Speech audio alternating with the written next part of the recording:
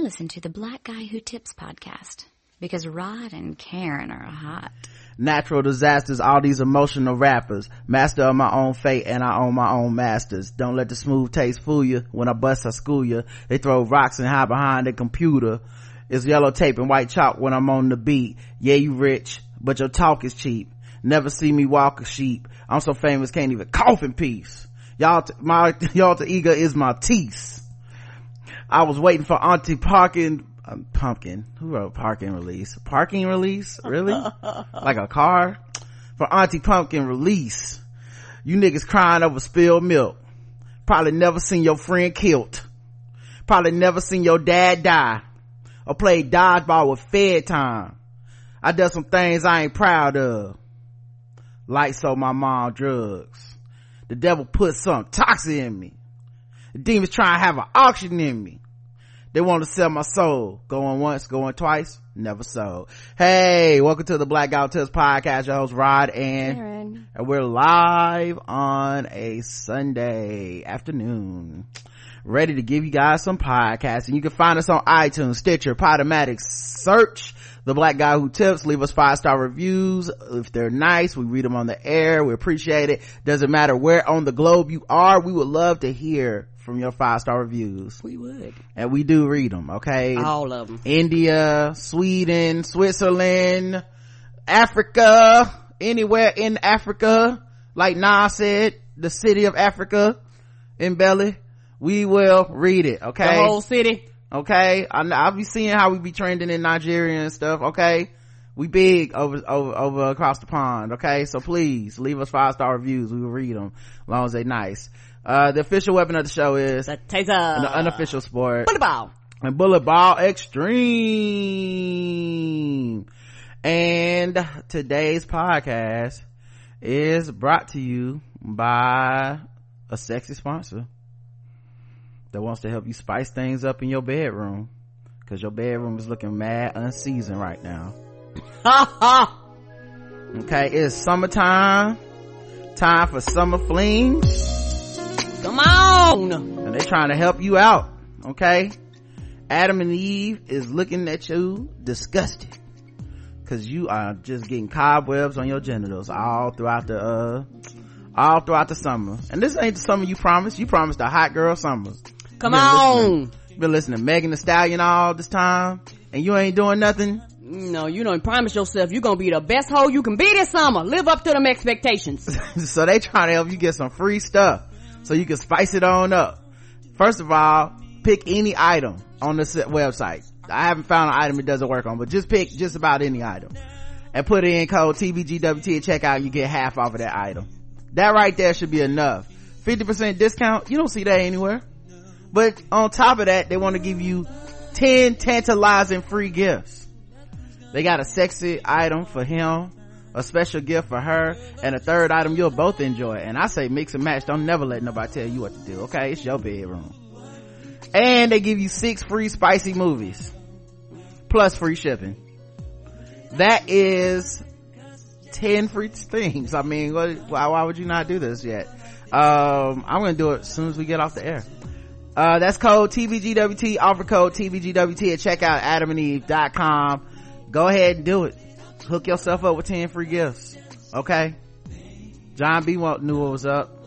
Sing me out, White Bay. Girls talk about what your friends told you. Then I'm a selfish man, want my cake and eat it too. Maybe my whatever happened to him? Yep, I know he probably been invited to so many black cookouts. You know he was. It's probably off the chain. John B be showing up. Probably come with a woman already. That's who invited him, so y'all can't put that one on me. All right.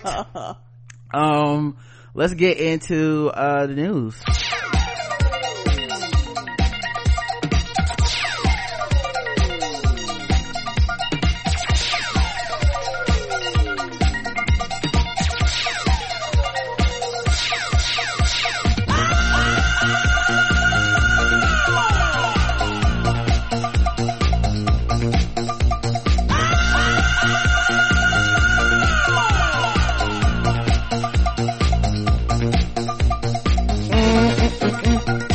There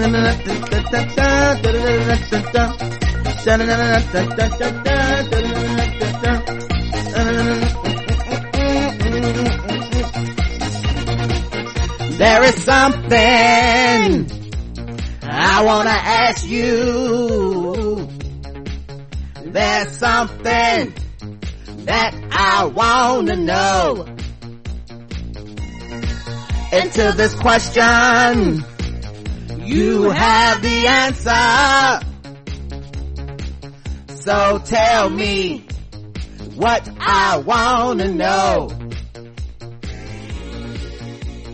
Do you wanna funk?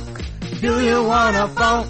Won't you tell me now? Won't you tell me now? If you wanna funk, let me show you how. Do you wanna funk with me? Do you wanna funk with me? Hey, it's time for LGBTQ news, for our segment on what is happening with all our peoples on the spectrum of sexuality. And of course that means lots of bad news, because as always, much like fucking with black people, somebody's always fucking with gay people in the bad way, not the consensual nice way. Hopefully we find some good news though. I think I got some in here. Yay. Matter of fact, I got a few good news articles. Oh, let's do it. I'll start with the bad so we can, that way we can, kind of balance it out. Okay. As always, a black transgender woman was found dead. Another trans woman of color, dead. This time it's like a quote unquote mystery, because she was found dead in Rikers Island jail. And of course, the LGBTQ community is rallying for justice.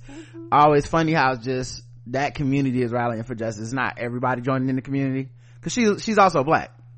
But anyway, 27-year-old Layleen Polanco, also known as Layleen Extravaganza, was found dead in her jail cell on Rikers Island last week, and now her family as well as the LGBTQ community plan to rally demanding justice in her name.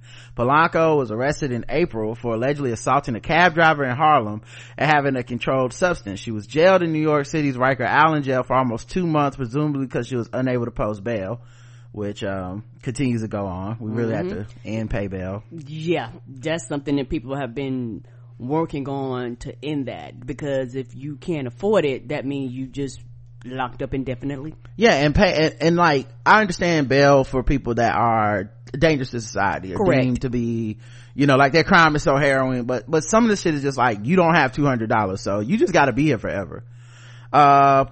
Polanco was reportedly being kept in a housing unit meant to reduce violence against trans and gender nonconforming people, she was found unresponsive in her cell at the Rose M. Singer Women's Facility Friday afternoon, according to The Root. Medical professionals attempted to revive her for about an hour before she was pronounced dead. So I guess the good news is that they were supposedly putting her in a place designated for protecting trans people, because how often do we read this and it's like, yeah, they just put her in the cell for men and was like, good luck. The Department of Corrections Commissioner Cynthia Brand has promised a full investigation with the New York Medical Examiner, while the New York Medical Examiner continues to work on determining Polanco's case of death. Rally organizers said in a statement, the tragic loss of yet another member of the trans community comes just days after the start of Pride season. There is no pride to be had while trans folks continue to face an epidemic of fatal violence. At Brooklyn Pride, Black Trans Media wrote all 10 of the recent victims' names on the banner. The statement continued, we demand a full investigation into the death of Layleen Polanco Extravaganza and transparency with the community. Layleen's sister, Melania G. Cubalete has established a GoFundMe fundraiser to pay for Polanco's funeral costs and has raised more than $12,000, exceeding the initial goal of $9,000. So yeah, and this reminds me of Sandra Bland, where a woman goes into custody and then all of a sudden they're just dead. And nobody knows nothing that happened. Nobody knows nothing. And we're talking about jail, where,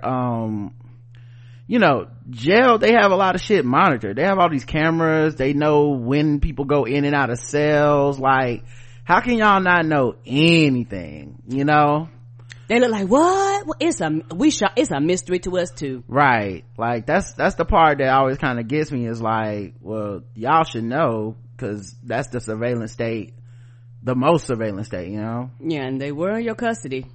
And as we said, there were 10 black trans women that have been murdered this year. We did not talk about a woman who was murdered in our state of North Carolina, in Lumberton, North Carolina. It was Chanel Skurlock, 23. She had suffered fatal gunshot wounds. Her body was found in a field in Lumberton, North Carolina shortly after midnight.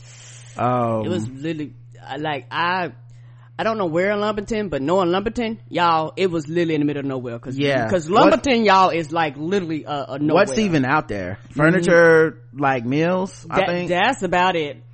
Reports by local media, of course, misgendered and dead named her, and her mother said Skurlock was a gay man. So you got all that shit going on with the family and the media, which, you know, like I said, we'll never really know for sure just how many trans people die in situations like this, because, you know, you're depending on the community to come forward and be like, no, that's not what happened. Because the paper would be like, yeah, he died, and they'll say his name, the dead name, and be like, so nothing to see here. Meanwhile, it could be hate crime, it could be something dealing with sex work, it could be a lot of stuff, and it's like, nah, fuck that. We're just gonna ignore all of that because it's inconvenient. But trans activist Monica Roberts and friends posted on Facebook identify her as a trans woman. Skurlock lived in Lumber Bridge, about 20 miles from Lumberton in the southern part of the state. She is the 9th trans American known to have been murdered this year. All of them are black women. All of them. A photo showing Skurlock in feminine clothing was taken down recently from an unknown person's Facebook page, and she was going to meet Tuesday night with the person who deleted it. Raleigh TV station WRAL reports friends fear she was going into a dangerous situation, according to the station. See, who knows, man?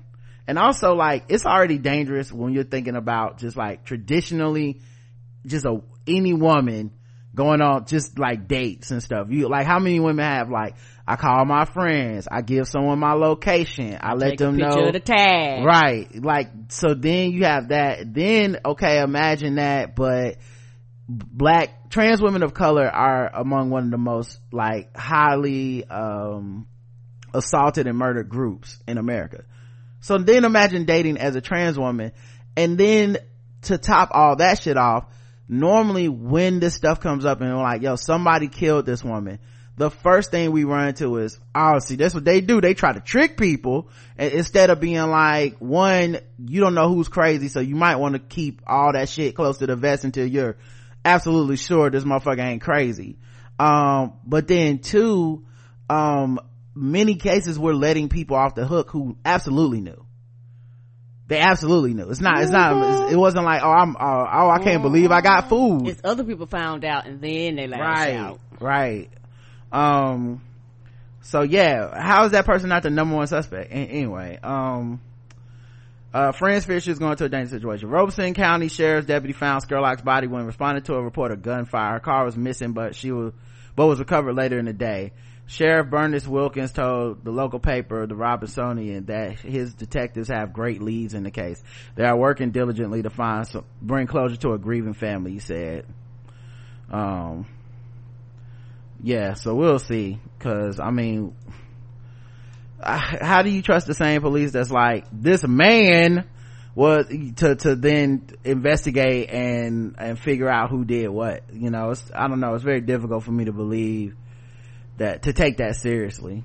So I don't, they have arrested a man in that shooting death, so maybe there will be some justice. Javaris Hammonds is the man who's been arrested, guess the race, and he is accused of robbing Skurlock, shooting her multiple times, and then stealing her car.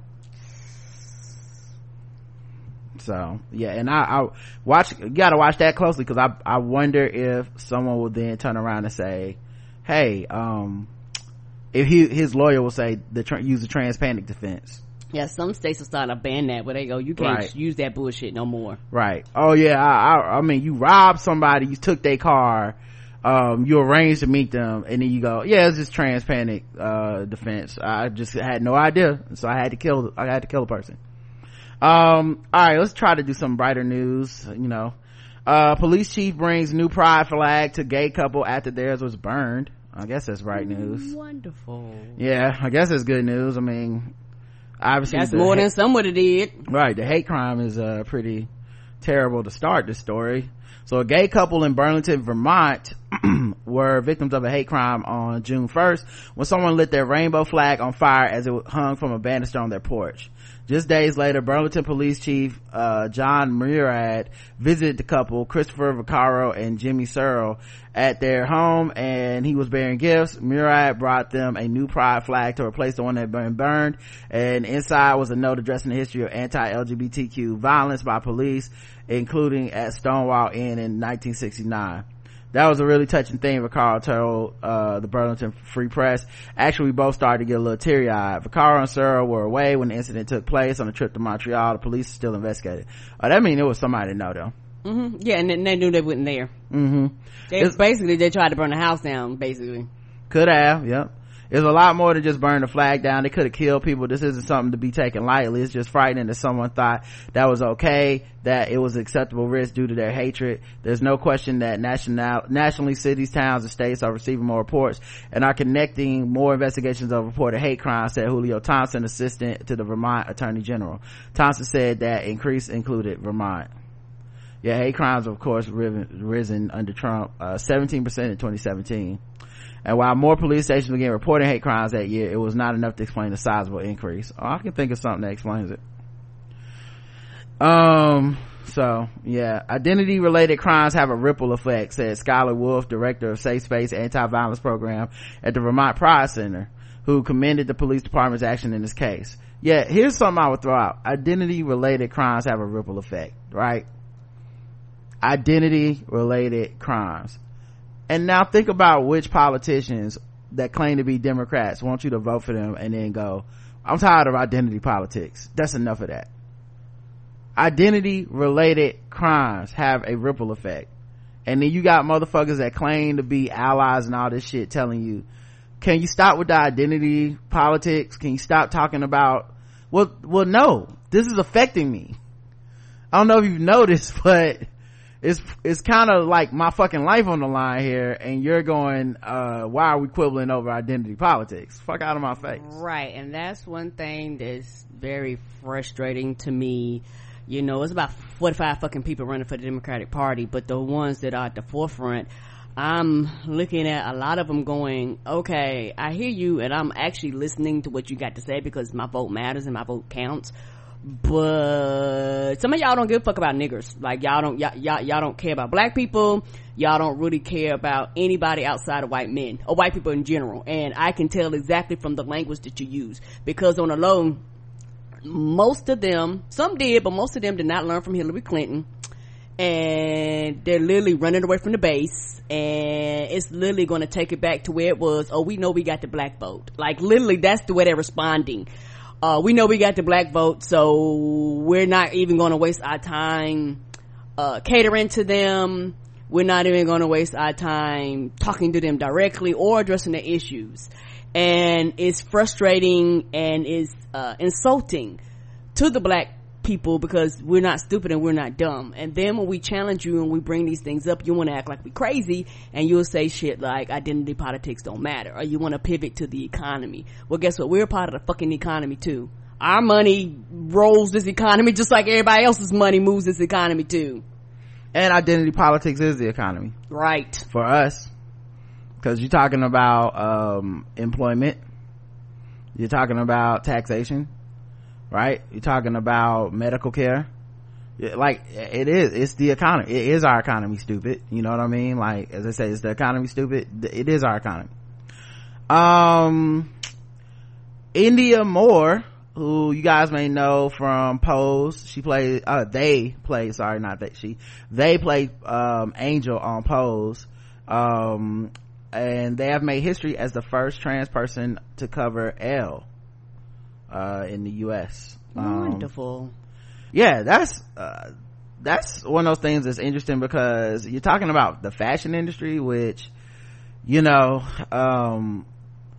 trans people, ball culture, gay people, you know, fashion is very quote unquote gay, you know, and that really shows you that big difference between the L, the B, the G, the T, you know, where it's like we're gonna put the T way over here, because I know there's had to be gay people on the cover of L before, of course, you know, I know, so like it's definitely like, oh, okay, I guess we'll finally give you your due now that y'all are blowing up in on TV, and almost like we can't ignore you no more. Right, you're getting all these awards at award shows and all that stuff. Of course they look beautiful on the cover. I did not know that India went by they them either until I read this article. Okay. Which just shows like the way we're conditioned, you know, I'm just like she, and then boom, you like go to someone's Twitter profile or something and it's like, oh, I've been saying this wrong the whole time. Okay. Well, India Moore has cemented the major moment they are having right now as the June cover of Elle magazine, having appeared as the face of Louis Vuitton, and as well as Calvin Klein. The Pole Star is now the first trans person to appear on the cover of American version of Elle. Thank you for having me as your first experience covering a trans person, Moore wrote to Elle in a tweet. I know I will not be the last. So excited to see Elle leverage their platform to help other talent of trans experience find a visibility, the safe space to be acknowledged and vulnerable in this powerful way. So does this mean international versions of Elle have had? I don't know if they have or they haven't. Okay, I don't know, because they keep saying American, so I'm it's Elle in the US. It's the Elle US magazine. Okay. So I don't know if there's you know, maybe other countries have different ones, and I have no idea what those countries are doing yet. No problem. Trans women like Valentina Sampaio and Leah T have all covered international versions of the publication in the past. So okay, there you go. So there have been trans women in the international versions before. In the accompanying feature, writer Jada Yan explains that India is non-binary and utilizes they them pronouns. They allow the usage of she more for the comfort of others who assume their pronouns due to how society discusses trans identities. But in the accompanying feature, Moore goes on to reveal a lot more about becoming the person they are today. Okay, so that makes sense, and I can understand how that happens. You know, I think that's one of the things I think is interesting about the whole pronouns thing is like, you try to like, I think if you're a good, well-meaning person, you should try to use people's pronouns and what makes them comfortable, because it doesn't do anything to harm or hurt you. You know, and everybody's trying, and I think what happens is a lot of well-meaning people are scared. Right, because you know the wokes make it seem like, oh Lord, if you fuck up and call somebody the wrong pronoun, we're gonna burn you to the stake. So a lot of people just like, well then I don't even want to attempt to do, because I am gonna fuck up. Like right. Fucking up is part of the learning process and learning curve, and a lot of people, the truth be told, he, she pronouns, the average person has been brought up with that. Like that's how most people are brought up, male and female.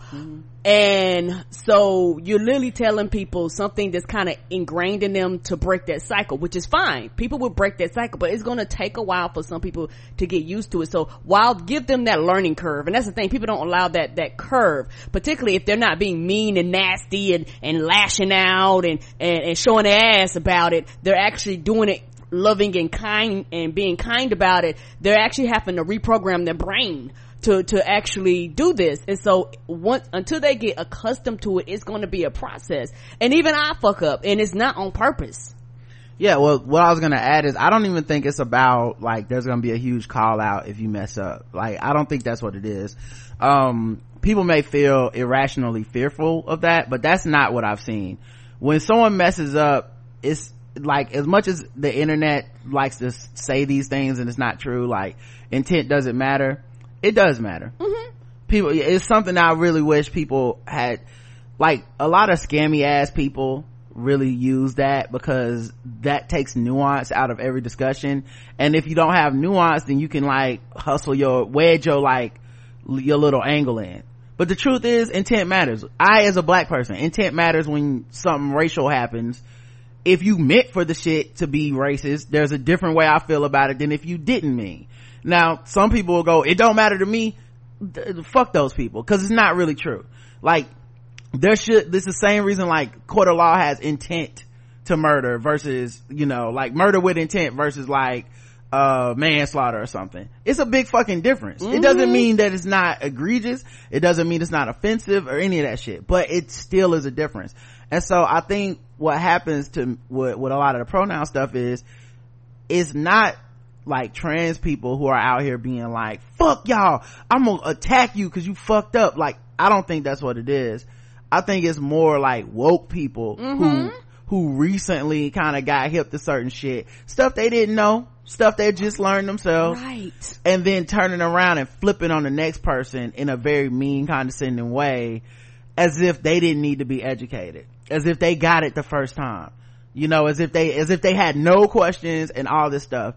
And also, we're also learning the internalized thought processes of people who are marginalized. Correct. The trans identity is a marginalized identity. So we're now seeing people via their social media accounts tell us what they're thinking internally, how we make them feel when we do things. So while you may have your occasional like, oh, I meant to say they and I accidentally said she, and I, you know, that's my bad. That's not, I don't think that is the big thing that is like pissing people off. I think it's the people that are like intentionally being like, I'm not calling you that. Right. I think it's those people. I think it's the people who you know, purposely ask sort of intrusive questions and whatnot. You know, as just a general blanket rule, if it doesn't cost me anything to just like to accommodate a person, I'm gonna accommodate them whether I completely can understand or not.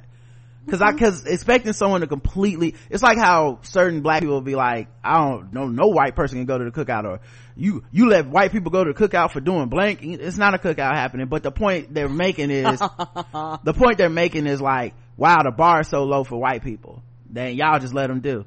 But then I turn around and ask them the question, so what could a white person do to go to the cookout? Right. Nothing. Absolutely nothing. It's nothing, really. Right. That's what they're saying. They don't want to say it, but they've raised the bar to, I just don't want white people at the cookout, quote unquote. There's no acceptable version of white person. And I'm like, the reason that's gonna make you feel that way is because there's no way a white person can totally experience blackness. So they don't fucking know what blackness is like. They could be cool, they could be sympathetic, they could be empathetic, they could be allied, they could be a lot of things, right, but they'll never be black, and they'll never know what it feels like to be black. And it's that type of mentality that I think certain people have.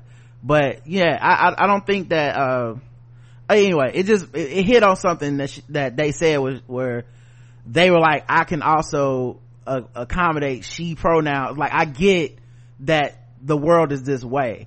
And that's the thing I often tell people is like, while we're so strung out on these rules and all this shit, some of this shit is about intent. Are you treating me with kindness? Right. Are you with love? Like, are you including me? Are you listening to me? Are you valuing my opinion? The shit on the internet is like black and white, like, but so little of life is that black and white. So much of life is like, I can either feel that you with me or you not with me. And that's something that just you just can't put in a tweet. Anyway, the story of many trans or queer people of color can be tragic tales that involve violence, poverty, and sometimes exploitation. Moore's tale includes it all. In the feature, they detail how signs of femininity as a child prompted discipline from their Jehovah's Witnesses, Latinx parents, as they had been assigned male at birth. That discipline became so bad that Moore was relocated to a foster system. A lot of times when parents over discipline their children, especially when they're queer, their intention isn't to hurt them, Moore said. They think they're saving their child from harm, but they don't realize that they're causing the harm, that what they're doing to their kids is exactly what they're afraid the world will doing to them. Yep. And especially as black people totally understand, because that's why a lot of black people hit their kids. Because if I don't do it, somebody else police gonna do it, shit like that. Totally understand. And you're right, it fucks us up in the crib. Like, we in the house, we're supposed to be safe, getting fucked up by the people that were supposed to love us, under the auspices of it's gonna save you from being fucked up by somebody else, you know. But I mean, look at all the people now that, you know, it hasn't stopped. Jails are still full of black and brown people that will definitely whoop their home. Come on. It didn't save any of them.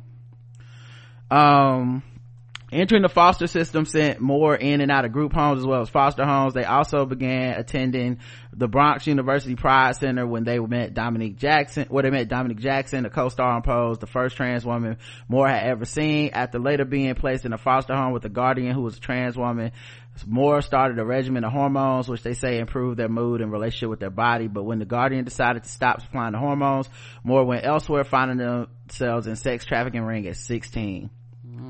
Yeah, there was something else to this too that I just thought of and I can't remember. I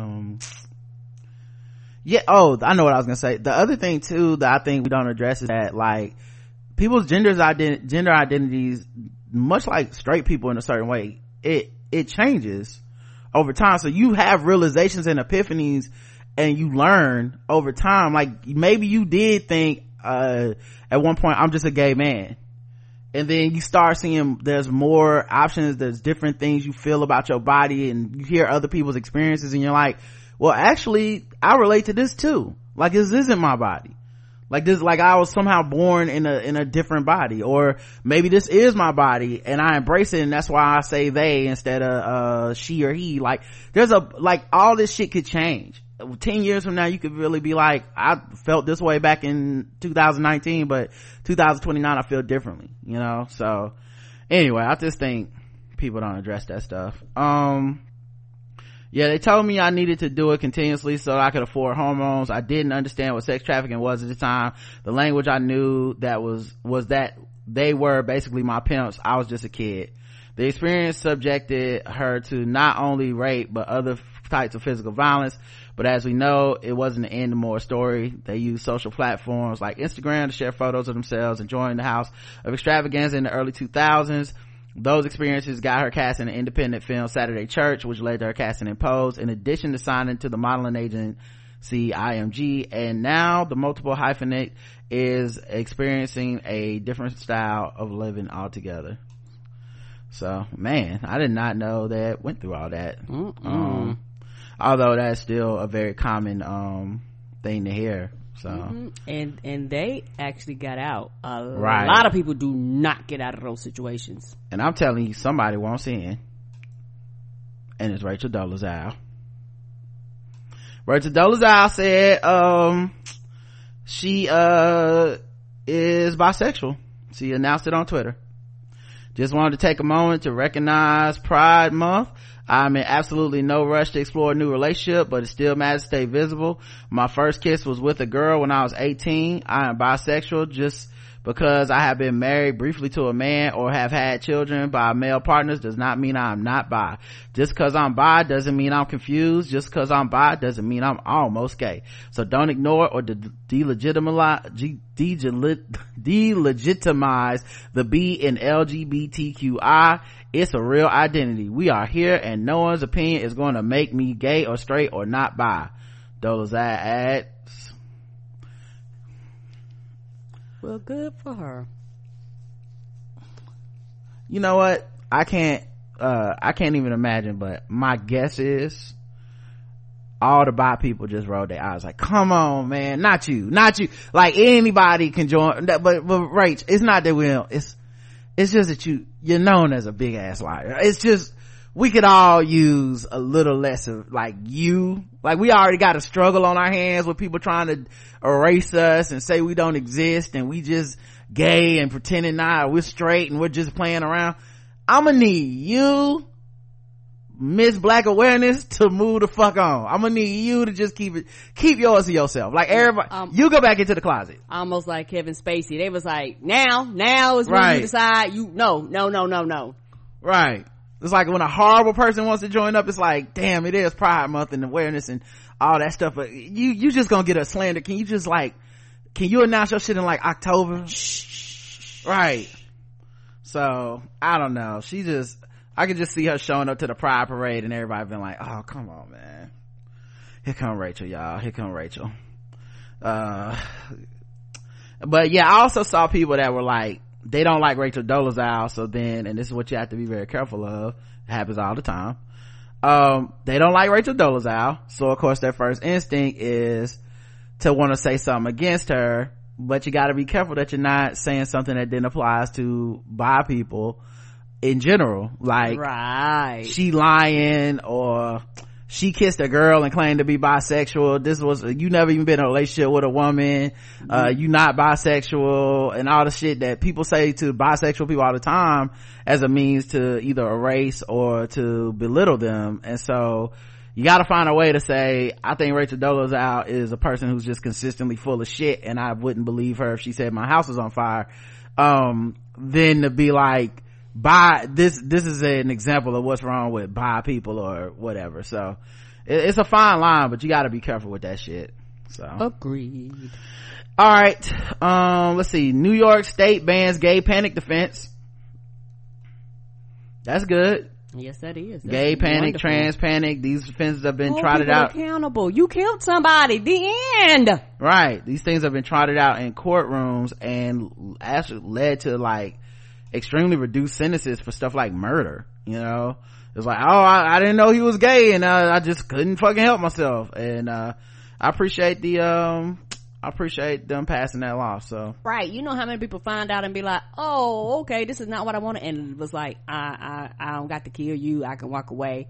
Like, you literally can just move on or be like, you know what, this was not what I was looking for, or this isn't the type of relationship I desire, and move on. People act like leaving is never an option. Yep. I have to kill you, I can't just walk away. And last story, MasterCard will allow transgender people to use their chosen name. Wonderful. And if MasterCard can do it, then so can a driver's license. Come on, credit cards got way more stricter qualifications than other places. Credit card company like, yep. You put like this, credit card company like, you gonna get in this debt? I don't care what name you use. Right. And plus, it's actually causing you more problems if you have a chosen name, and what people always forget about trans folks, in a lot of cases, is that you're talking about people that are undergoing, gender reassignment surgery sometimes. Mm-hmm. You're talking about people that are taking hormones a lot of times. Mm-hmm. You're talking about people that are having like breast, augmentation and stuff. So we're talking about people who's, their hair, their makeup, all this stuff, people, or beards or haircuts, whatever. People optically see them as a certain gender many times, and they're already walking the world as this way. So I see you, I go, what's up, bruh, or what's up, sis, or whatever, already. So then when I go to the checkout at the restaurant or the hotel or whatever, and I hand them an ID that is the name that is traditionally associated with someone of the opposite gender, you actually just made things more harder for me. It's harder for me to then turn around and be like, okay, well, look, this is my dead name, I'm trans. Like, now you possibly outed me, all these different things, as opposed to just, being able to coordinate your whole life together, with an ID, like a driver's license or something like that. People can get their social security cards changed, things of this nature, like get your name changed officially, which all costs money. Mm-hmm. So yeah, that's dope on MasterCard it's just another step to help people like feel complete, and it's funny, they didn't do it with like a rainbow colored card this month, or what I'm like it was not like a gimmick. It was just like, okay, this is what we're doing, and it'll actually help people's lives, and they don't have to do anything extra to do it. Yeah, because a lot of times, like whenever you are using like apps and things that actually what is the name on your credit card, like it specifically asks you like to spell it out, what is that name, so that name matters more than people think. Mm-hmm. All right, let's get into other news, end on some positive notes. Right, I told y'all I could do it. Yay. Not really LGBTQ news, but Jussie Smollett is still in the hot seat apparently. I thought this was over. Right, this story will not go away. A special prosecutor could take action against Jussie Smollett for alleged fake attack.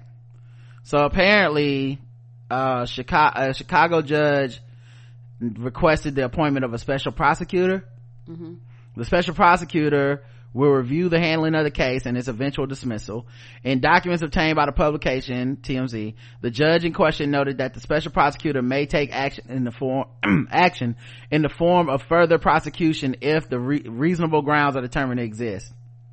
They just determined that they're not gonna let this go. Let it go. take that L, and so now you're wasting taxpayers' money even the more for you to drum up some fucking charges, them to go up and they'll say no again. Yep. Stop that bullshit. It's so wild too, because I don't understand why they want to get this nigga so bad. This nigga. And I know there's a lot of people that they think the right thing to do is to be like super skeptical and be completely on his side, and I'm sorry, I'm not a fool. I absolutely do think that he staged some type of weird ass hoax. I don't know why he did it. Right. It's all kind of ridiculous to me. I don't think he's the victim of some huge conspiracy or setup.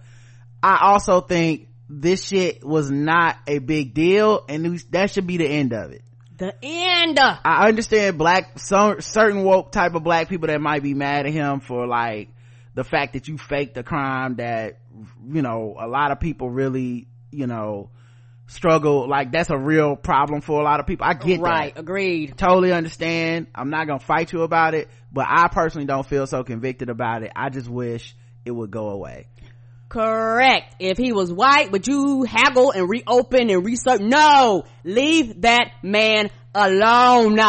Yeah, I think we covered on here today. I don't know if we covered here. I'll listen to another podcast, but they have a suspected serial killer in Chicago. I think we did cover it. Where it's like all these black and brown women that have been killed, sex workers and stuff over like a long period of time, by the way. And they've been found like very similarly, like dead, like choked or sexually assaulted, all kinds of stuff. Why don't y'all hire a special prosecutor and go after that motherfucker? Find that dude. Like, I don't understand the reasoning for like this guy gotta go down. Like, what the fuck do y'all think y'all gonna get? Right. What are you gonna prove other than make people mad all over again? Like, how much time is he supposed to get? Like, I just don't get it. It's not OJ Simpson. He didn't murder anybody. He got himself beat up. Honestly, that's one of those times where like, when I was a kid, my parents, and I did something stupid and I end up getting fucked up myself, my parents would let me go sometimes. It's like, you ain't getting in no trouble because you fucked yourself up, stupid. You know, I told you not to go outside and then you got stung by a wasp. That's your ass. Like, go lay down. You know, like that, like this is one of those go lay down. Can they just go lay down? That's all the punishment should have been for Jesse. Like, okay, Jesse, you cost us a lot of time, media attention and effort. We will feed you, like got fees out of you. Yeah. You clearly got yourself beat up. Now go lay down. Rihanna shows up 3 hours late to New York City Fenty pop-up. I don't have much to say other than if that was Lauryn Hill, y'all would be all over her. So why don't y'all keep that same energy, okay? Oh, it's different when Rihanna does it, huh? Oh, okay. So if Rihanna could get her chakras in line cause she y'all fave, man, y'all sicken me. Disgusting. In today's edition of who died after they went to the Dominican Republic, right? Segment. A woman called Susan Simono, she died on Tuesday in New Orleans after being rushed to a hospital with fluid on her lungs. It was a week after returning home from her honeymoon in the Dominican Republic. Holy shit. Her new husband is now a widower. Keith Williams said he didn't know about the 8 Americans who died mysteriously of illnesses in the DR over the past year. I would have never went if I would have known, he said. Man, can't imagine you go from getting married and celebrating your honeymoon to being a widower in just a week. After coming back home. Right. So yeah, another person died and I don't understand what's happening. And they like, nothing to see here, bitch. People are dying. There is something to see there. What is happening over there? Cardi B reportedly is indicted on 14 charges in connection with New York strip club incident. Now what's interesting is they had a plea deal where she would face no jail time. And I think she would have did some community service possibly, but she rejected it. So then that's when they said, we're gonna throw the book at you, which happens all the time with prosecutors. The 14 charges include misdemeanor reckless endangerment, criminal solicitation, conspiracy, harassment, and assault, as well as 2 counts of felony attempted assault with intent to cause serious physical injury. I wonder if I don't know. I wonder I wonder how she's gonna fight this and not go to jail, because like, you know, it's like, this is pretty serious. Like, they don't sound like they're gonna have a whole trial and everything. I hope she doesn't go to jail. The report, the incident revolves around two women who claim to have sustained injuries during a fight they allege began because of a request from Cardi. Thursday night, Cardi was honored with the Songwriter of the Year award at the ASCAP Rhythm and Soul Music Awards in Beverly Hills. Yeah, first woman rapper to ever win that award, by the way. With everyone saying I'm not this or that, sometimes I gotta see it and feel it for myself because it's hard, Cardi said when accepting the award. Everybody always wants to say I made it because of this or made it because of that. I made it because I worked my ass off. Earlier this month, Cardi rightfully fired back at a goober who tried to question her songwriting skills, telling her said person to eat it up, bitch. Oh, that's my girl. So yeah, I hope she don't go to jail, man. Right. Cause you know, it ain't a good track record with some of our women rappers in jail. Like Remy Ma went to jail. It was somebody else that went to jail too. Oh, the Brat. Like, they be trying to throw these women in jail. All right, let's see. Oh, you know what? I guess it's time to do fucking with black people. Let me play my fucking with black people music.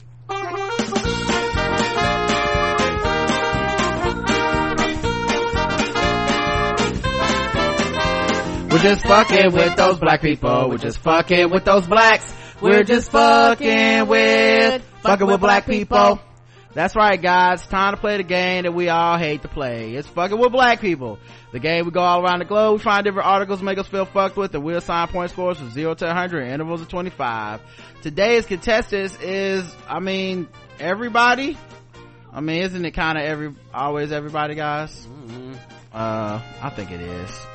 And it is a day that ends with a Y, so of course it would be everybody today. Let me see who I was fucking with us. Oh man, that's a lot today. Aisha Curry criticizes blacks. Who wrote this? Who wrote this title? What? It's blacks in bold, capitalized. The blacks, as like Donald Trump says it. They put it in italics. Aisha Curry criticizes blacks for not accepting her as a child. This is in rollingout.com. They're a reputable source. Interesting. Blacks. So she went on The View and got interviewed, and of course she had a discussion about, I think this may be where she also talked about sending Steph Curry nudes or something. I don't know. Yeah, I'll play it for the chat. So beautiful. Yes. What Thank is you that? so much. Oh my goodness. Beautiful. So I just turned 30 and I actually spent I clocked some hours going through scent notes trying to figure out which perfume I wanted to smell like in my 30s. Oh. So it's called Last Night by Edward Best. Oh. You nailed it. So, Beautiful. Thank you so much. Well, last week, your husband, Steph Curry, who plays for the Golden State Warriors, by the way, my daughter plays basketball. It's her favorite team ever. But they lost to the... Well, first of all, I see how she's dressing now, that's good for her, but she's always been very pretty. I think that's why a lot of people are very weirded out by her saying that she didn't feel pretty. But the thing about Aisha Curry that kind of vexes me, not vexes me as in, she vexes me. She didn't really get on my nerves, but, is that people say they want openness and they have insecurities and they share and they, and we see it on everybody's social media platforms. And for me personally, I feel like she shares about as much as everybody else, except she's monetized it. Right. I still don't feel like we know her because obviously, she's a brand and it would be stupid for her to tell us every fucking thing. She sells her information. But, it's always kind of weird to me how much, when she does share some shit, people are come down on her so hard. Yeah, because she's on, for whatever reason, people shit list, and she it's almost like Kim K type of thing for some people. They I don't care what she say, fuck that bitch. Yeah, there's a lot of assumptions about who she is. Right. And maybe she is the person that people think, but I don't know. It's just, it's weird to me that people feel so convicted that she is this really horrible person. But anyway. It's okay. Everybody has their moment. That's right. That's right. You and Steph have known each other since you were 14. We have. So cute. Yeah. You've been married 8 years. And when it comes to marriage, you say this is so sweet. Your mother has given you the best advice. What is it? Yeah, going into this thing, she said, never lose yourself. So always make sure that whatever it is you're doing, if you're a stay-at-home mom, if you're not, what... All right, we need to get to the part about the blacks. What is happening and here? It's kept me who I am, and, I want my husband to always see the same woman, if not better, that he first laid his eyes on when he married, so I don't want to lose myself inside of the children and the marriage. So I always try and keep a passion for myself. Good. It's great advice. Your mom is Jamaican? Very controversial statements right there. You want to keep a passion for yourself, don't want to lose yourself inside of marriage, and just become... She said something, right? It's a problem. Clearly, this means we all must pull our dicks out and start harassing her. Chinese. She is. Your dad is black and Polish. So forget being biracial. Yeah. You're not biracial. You're like quadruple racial. Yeah, I guess so. And you say it makes it a She almost said quadroon. little hard sometimes to know where do you fit in. So actually, growing up in Toronto, I was black. I'm a black woman. I moved to the South, to North Carolina, right at the start of high school, so at 14. Yeah. And there it was like, who do you choose? But I've always loved every part of me, and there it was not like you're gonna go here, you're gonna go here. But then it seemed like my own community didn't want to wrap their arms around me and embrace me, and so that kind of hurt. But I just want my community to embrace all shades, because we come in so many different shades. Melanin is not one thing, it comes in so many different shades, and so I just encourage people to melanin is a great protects thing. you from I the sun. love my melanin. Yes. Well, you have 3 kids. All right, so I think that was one of the statements that what she said, the blacks That's all she said? yes. And people losing their motherfucking minds? That's dumb. Like I said, and I don't know anything. I'm just going based off her topic. I know she's on some people's shit list, so I don't have a problem with her. But people try to dismiss people's experiences like they're not fucking real. She came from another country. And she came down here, and niggas act like sometimes they don't have problems. Like colorism ain't real, they don't push people out that are different and they don't know them that shit is a real experience for a lot of people, even people born and raised in America. So if she didn't add anything or say anything or was like y'all niggas ain't shit, I do not understand. It's like she was pointing out a statement and a fact that actually has happened. I've spoke to grown ass women who have dealt with this, so I don't really see what the problem is, unless niggas just don't like to be caught out on bullshit that we do in our community that's real and that's affecting people. Like her experience is supposed to be dismissed for the fact that you don't like her, not the fact that she was stating fact, but for the fact that I don't like you, so anything you say I'm going to scrutinize it and find a problem with it. There are black people here, like I said, in this country, particularly light-skinned people.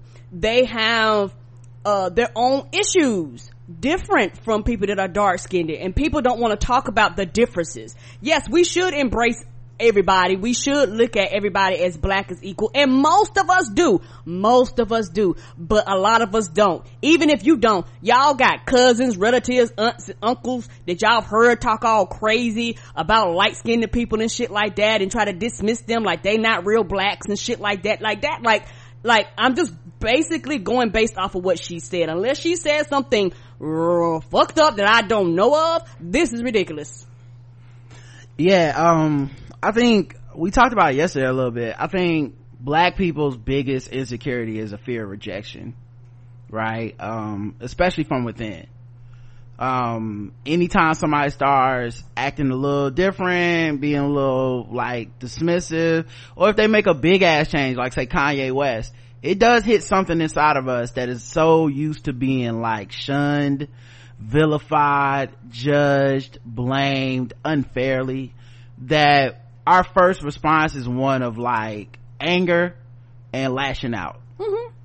And I think it's kind of like a chicken or the egg thing when it comes to people like Aisha Curry or Amber Rose or somebody like that, because we don't really allot for the fact that they're figuring it out. Right. It's always I knew I was black. Well, yeah, I knew I was black. There was no other option for me. No, there was no other influence in my life that made me go, well, maybe I'm kind of something different. Like, it would have been just complete self-denial, right? A lot of these biracial people are born in households where, you know, you have white people, black people that aren't black, that you love, who are providing you sustenance and all that shit. And you might feel conflicted in claiming blackness as your only identity, as somehow ensconcing or shunning the other parts of your identity that make it up. Right. People like to treat it as a very simple calculus. Right. But in this way, there is a sort of privilege to my brownness, to my type of blackness. Like, in this way, I was never conflicted or confused, and there never would be a chance for that to happen, you know. So to a certain extent, I can see how there's already a rift from the idea of, when do I claim, you know, like, am I saying that I am only black and to be viewed as only black? Am I then saying that my mom or my dad or my, you know, my grandmom or whatever, am I now rejecting them or not? I get why people may feel conflicted in that way, right? Agreed. The other thing is, I think anti-blackness works both ways on this.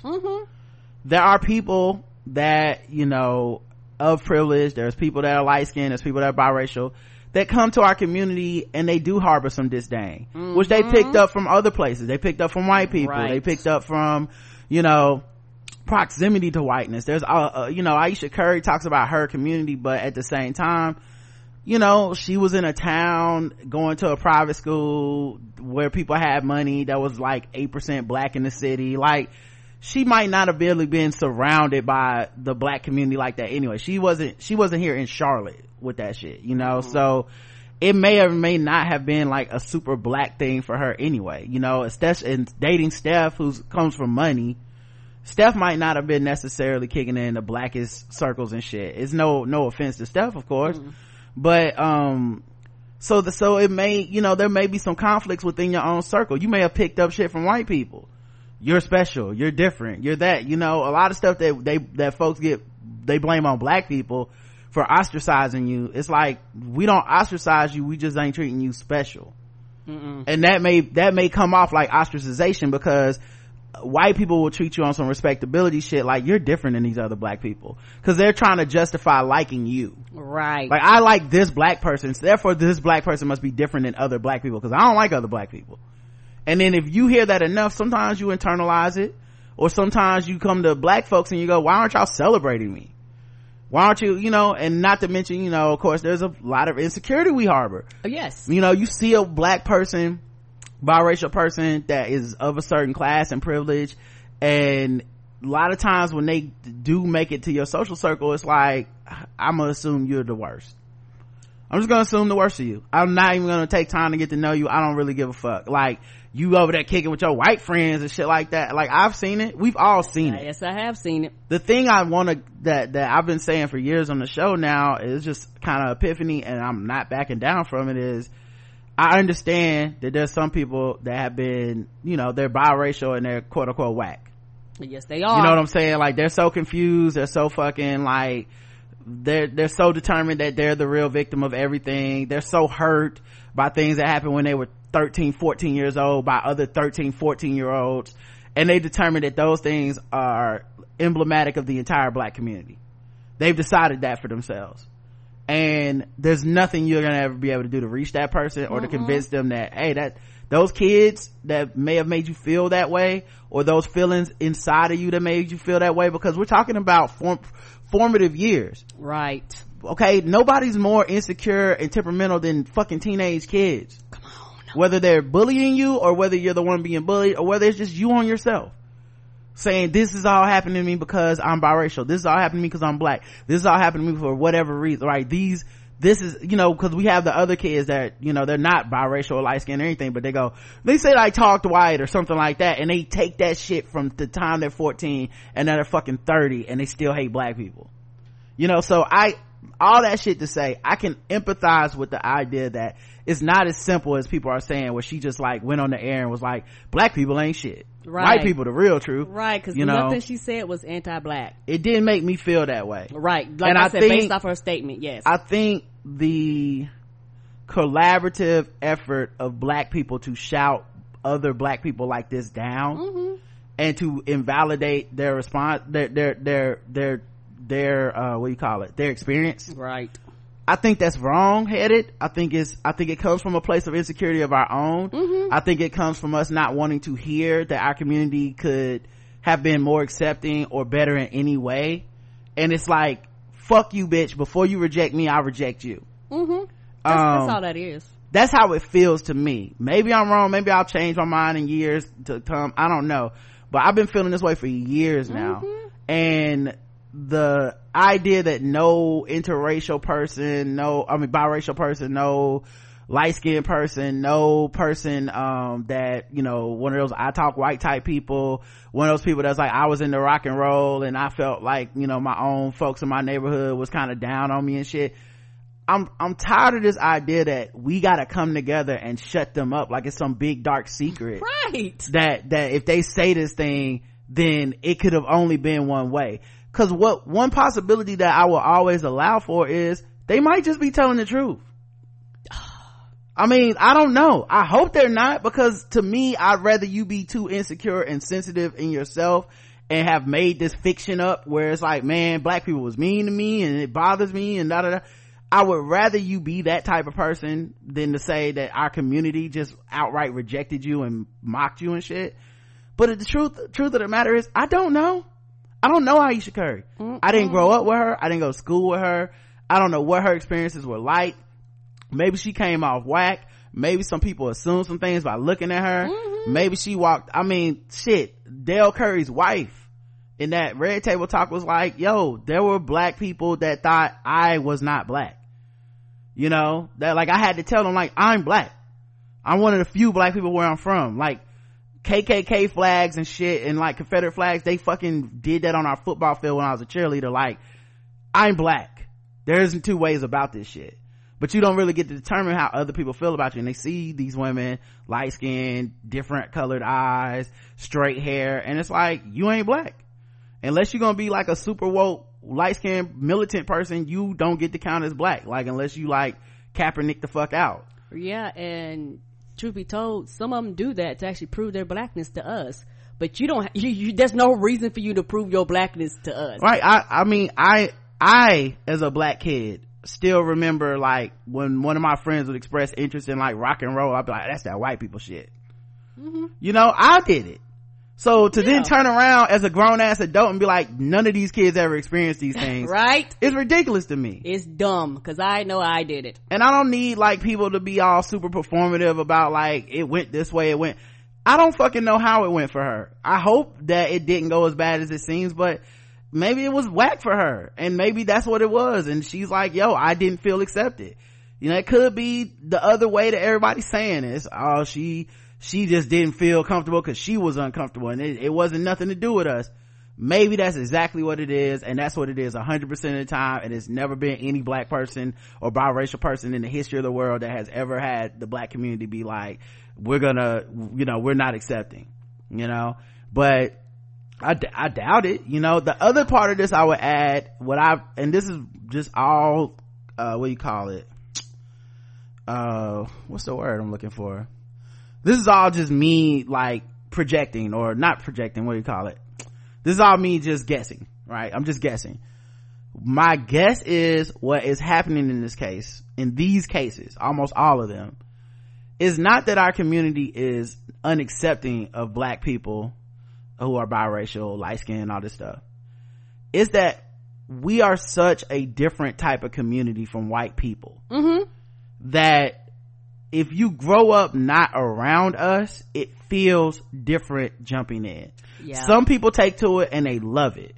Fish the water, right? They just jump in. They're like, oh my God, I'm home. Yes. Right? Some people can't take it. It's conjecture. That's the word. Yes. It's a very different type of culture. Our culture is gallows humor. Oh, yes, it is. Our culture is jokes.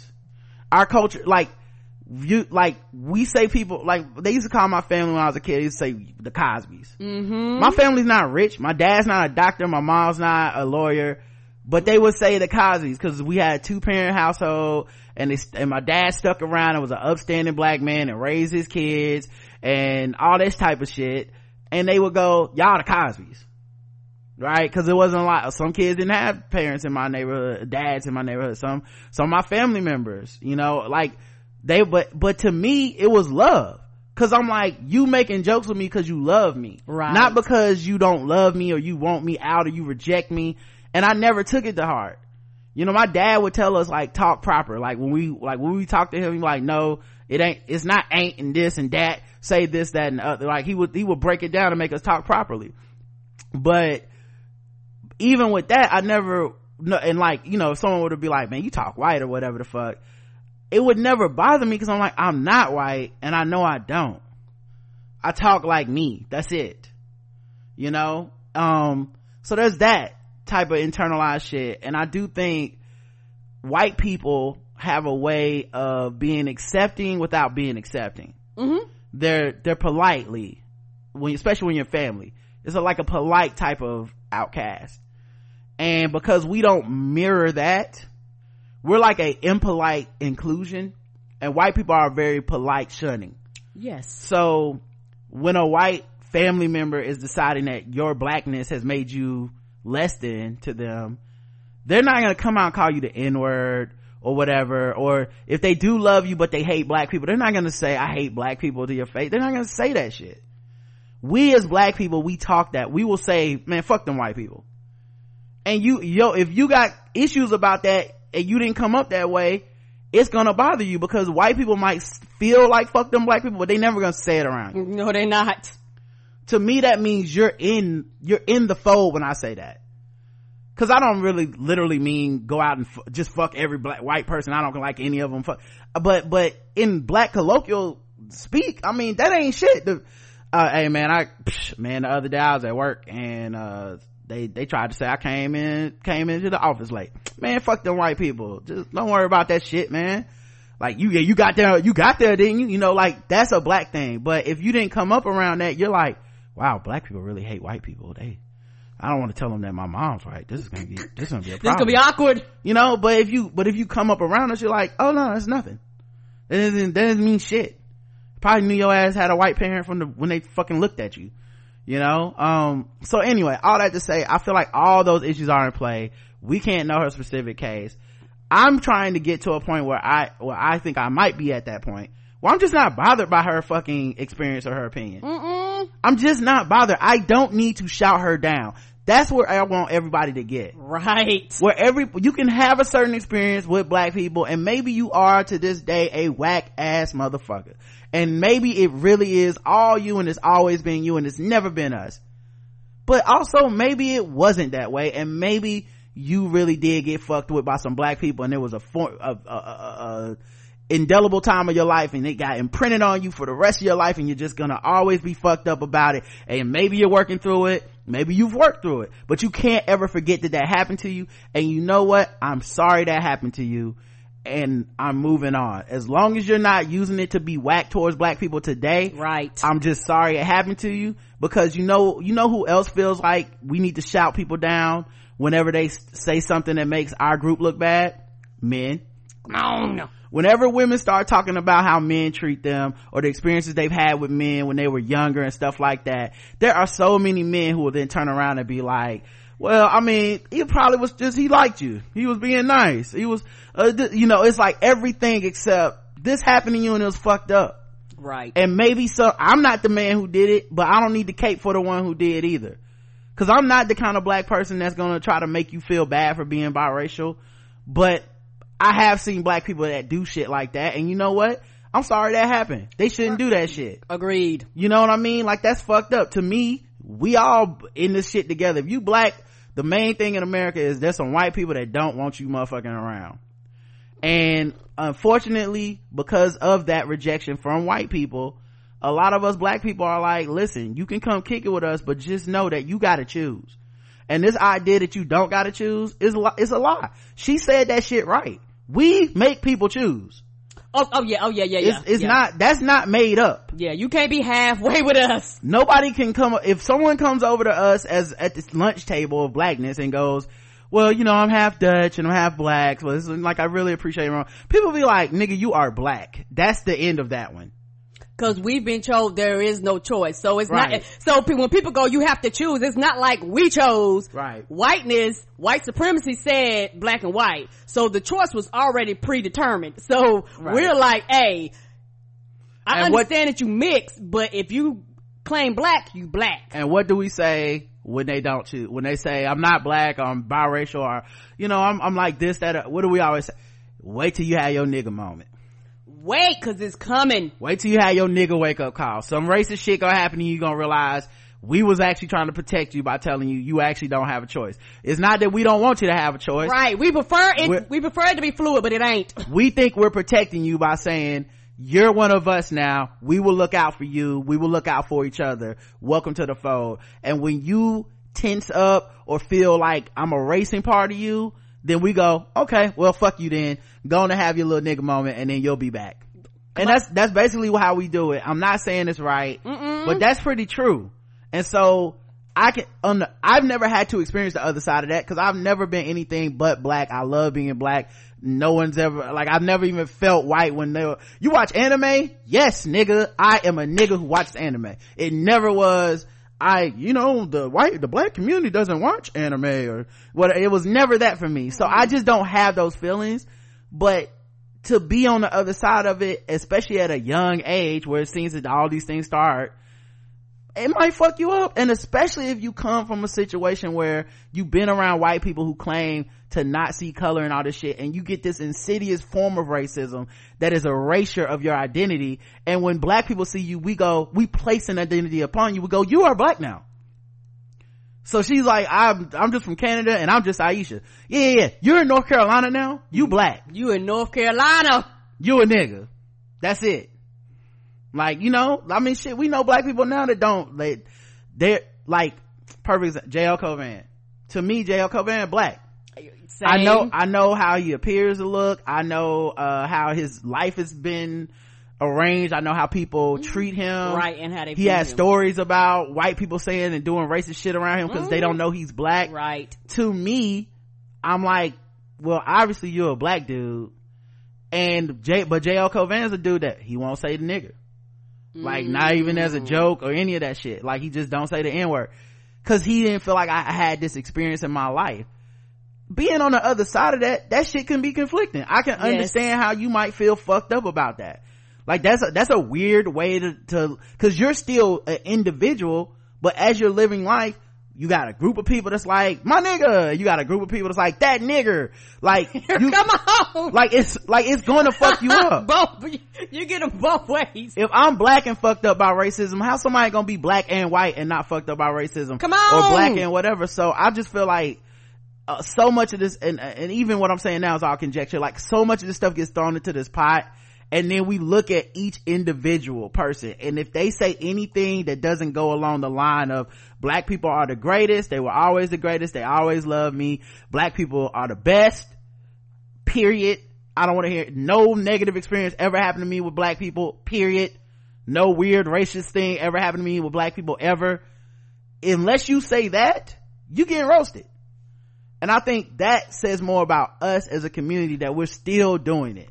Right. Like, the shit that we claim we're not doing it, we're still doing it, because even as adults, we're like, nope, you can't say you had that experience. You a whack bitch. Like, you clearly are racist yourself. Like, okay, so black people can never be wrong in this situation. Right. And like you said, a lot of it is projecting, a lot of it is self-protection for us, not really for them, but for us, for the rejection of you rejecting the blackness that we've embraced. Right. And it is one of those things where, like you say, it's ridiculous for you to act like black people don't flaw, black people don't always have it together. Yes, we are oppressed. Yes, we're shot in the street. Yes, we could be all those things and came from slavery and all that shit. But for most people that are black, most of your heartache and pain has came from the people that's closer to you, and there are gonna be other black people. So for you to say that black people are not flawed is fucked up. We're hurt. you know, we're flawed because we are hurt. Every culture is flawed, but we are hurt.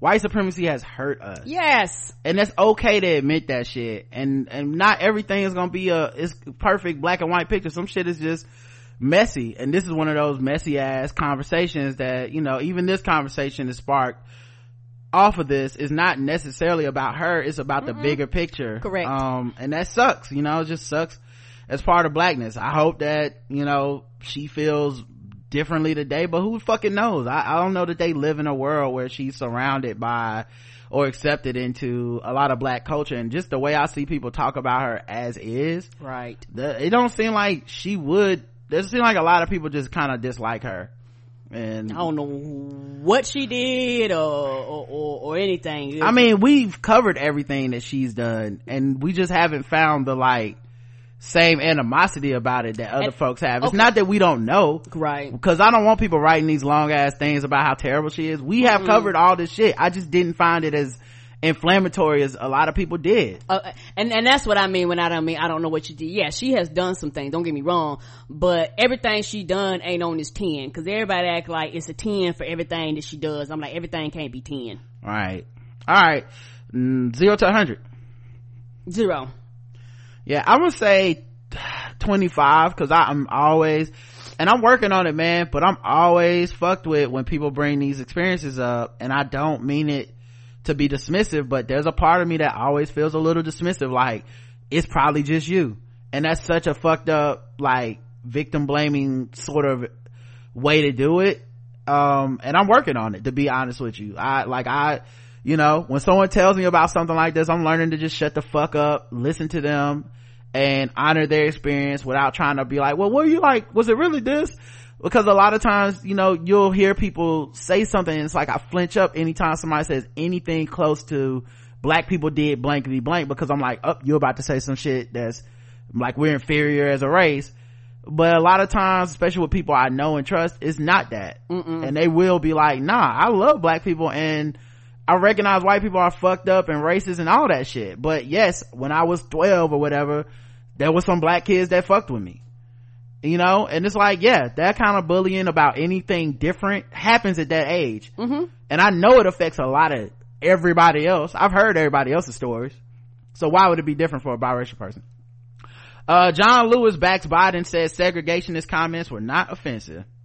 So Joe Biden came out and said that he had worked with segregationists back in the day, and they never called him boy, but they did call him son. And that's of course because, you know, they were both white. I'm sure if he worked with if Joe Biden was black, he would have been called a boy for sure. And so Cory Booker came out and was like explaining the difference and being like, this shit was whack that you said, Joe Biden. And Joe Biden doubled down and then was like basically saying Cory Booker need to apologize to him, and he knows better than that I'm not a racist. And yeah, so it really went off the chain right there. Which, shout out to Cory Booker for seizing the moment. Okay, as the black man candidate, that was good. A lot of people not gonna give him credit because they don't like Cory Booker, but right, my dude, you really did your thing on that. You got an opening against the front runner essentially, and you jumped in there and said, hey, now I do know something about being a black man and called boy, and it's racist every time. So anyway, John Lewis came out, who was a friend of Joe Biden, friend of Hillary Clinton, you know, very loyal to the people that he's come up with, and said, I don't think the remarks are offensive. He told reporters recounting the range of unsavory people he's worked shoulder to shoulder with. During the height of the civil rights movement, we worked with people and got to know people that were members of the Klan, people who opposed us, even people who beat us and arrested us and jailed us. But the longtime Georgia congressman declared, we never gave up on our fellow human beings, and I will not give up on any human being. Biden's controversial remarks unleashed a especially strong response from Cory Booker, another Democrat seeking the 2020 nomination. Biden rejected calls to apologize for opining that at least there was some civility when he worked with segregationists in the Senate, and that one of those senators never called me boy, he always called me son. Yeah, because Biden's trying to do this thing where he's going, it's even more divided now under Trump than it was back then. because these motherfuckers won't even work with us, and they're not civil to us either. To which black people are like, they never been civil. Duh. So then, like I said, that's when Biden doubled down. And then they had a phone call, with Biden and, Booker, to smooth things over, but neither man apologized, and Biden's camp doubled down and as the week went on. So yeah, 0 to 100, Karen. Oh, this gets 100, because I've been irritated with him ever since he threw his hat in the ring. Biden. He fucking irritates me. He showed up like, I know I'm gonna win. Like, I have a problem with that too. Like, you literally showed up like, y'all niggas gonna vote for me because of Obama. And people have told him, hey, don't do this, don't do that. Like, he put people around him, because it comes out that when he fucks up, somebody has told him not to do that shit. So you don't listen to the people that actually has their ears to the ground, to the people that's gonna vote for you. You don't listen to them at all. So you're subconsciously telling me that I'm a mediocre ass white dude who's running for office, and I'm gonna take it back to how it used to be, how we don't address your problems, we don't address y'all issues. Cause that's literally what you're telling me right now, because shit is coming up and you're fucking ignoring them. You know, because don't nobody give a fuck about these dudes not calling you boy, you white. And 100, the chorus, cause he just fucking irritates me. He irritates the shit out of me. The stuff with, who's it, Abrams, the black woman, Stacey Abrams. The shit was Stacey Abrams. You didn't even have a conversation with her. You threw her name out there. You just doing dumb shit. It's like, who is advising you? Who are the people around you? If you want to win, you're not doing, in my opinion, you're not doing it right. You're not doing it right. You fucking up.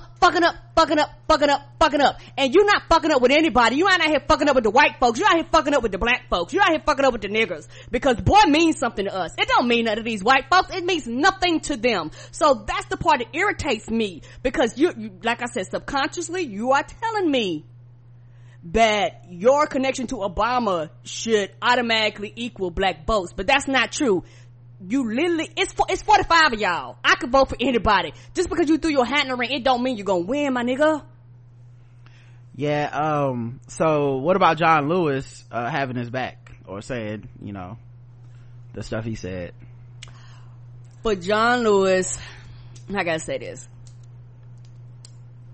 I would still, and it's not to dismiss his experience, but because everybody's experience is different, he gets 100 for the fact that boy means something.